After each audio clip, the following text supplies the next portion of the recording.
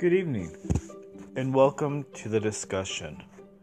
Originally, the discussion was going to be the opening of the rebranding, relocating, and restructuring of the JCIC House journey from Kitchener-Waterloo, Ontario, to our new home in Moncton, New Brunswick.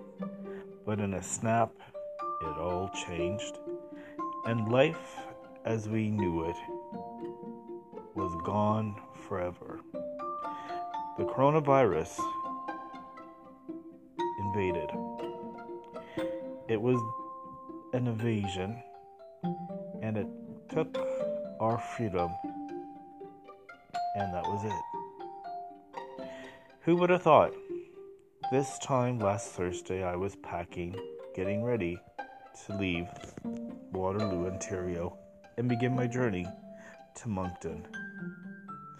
I was looking forward to seeing friends, acquaintances, family along the way to say hi, share some laughs, some good times, and enjoy that nice, peaceful drive down the 401 into Quebec, then into Moncton, New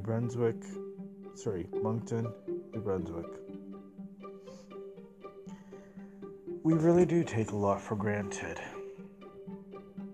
It took me 44 years to know what I really wanted.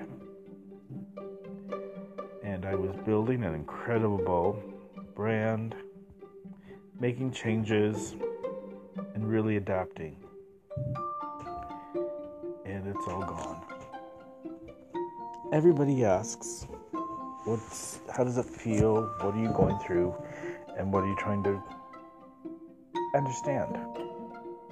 The truth of the matter is, the best way to describe it is this. You work your entire life, and you get to that point where you're ready to embrace it and enjoy it.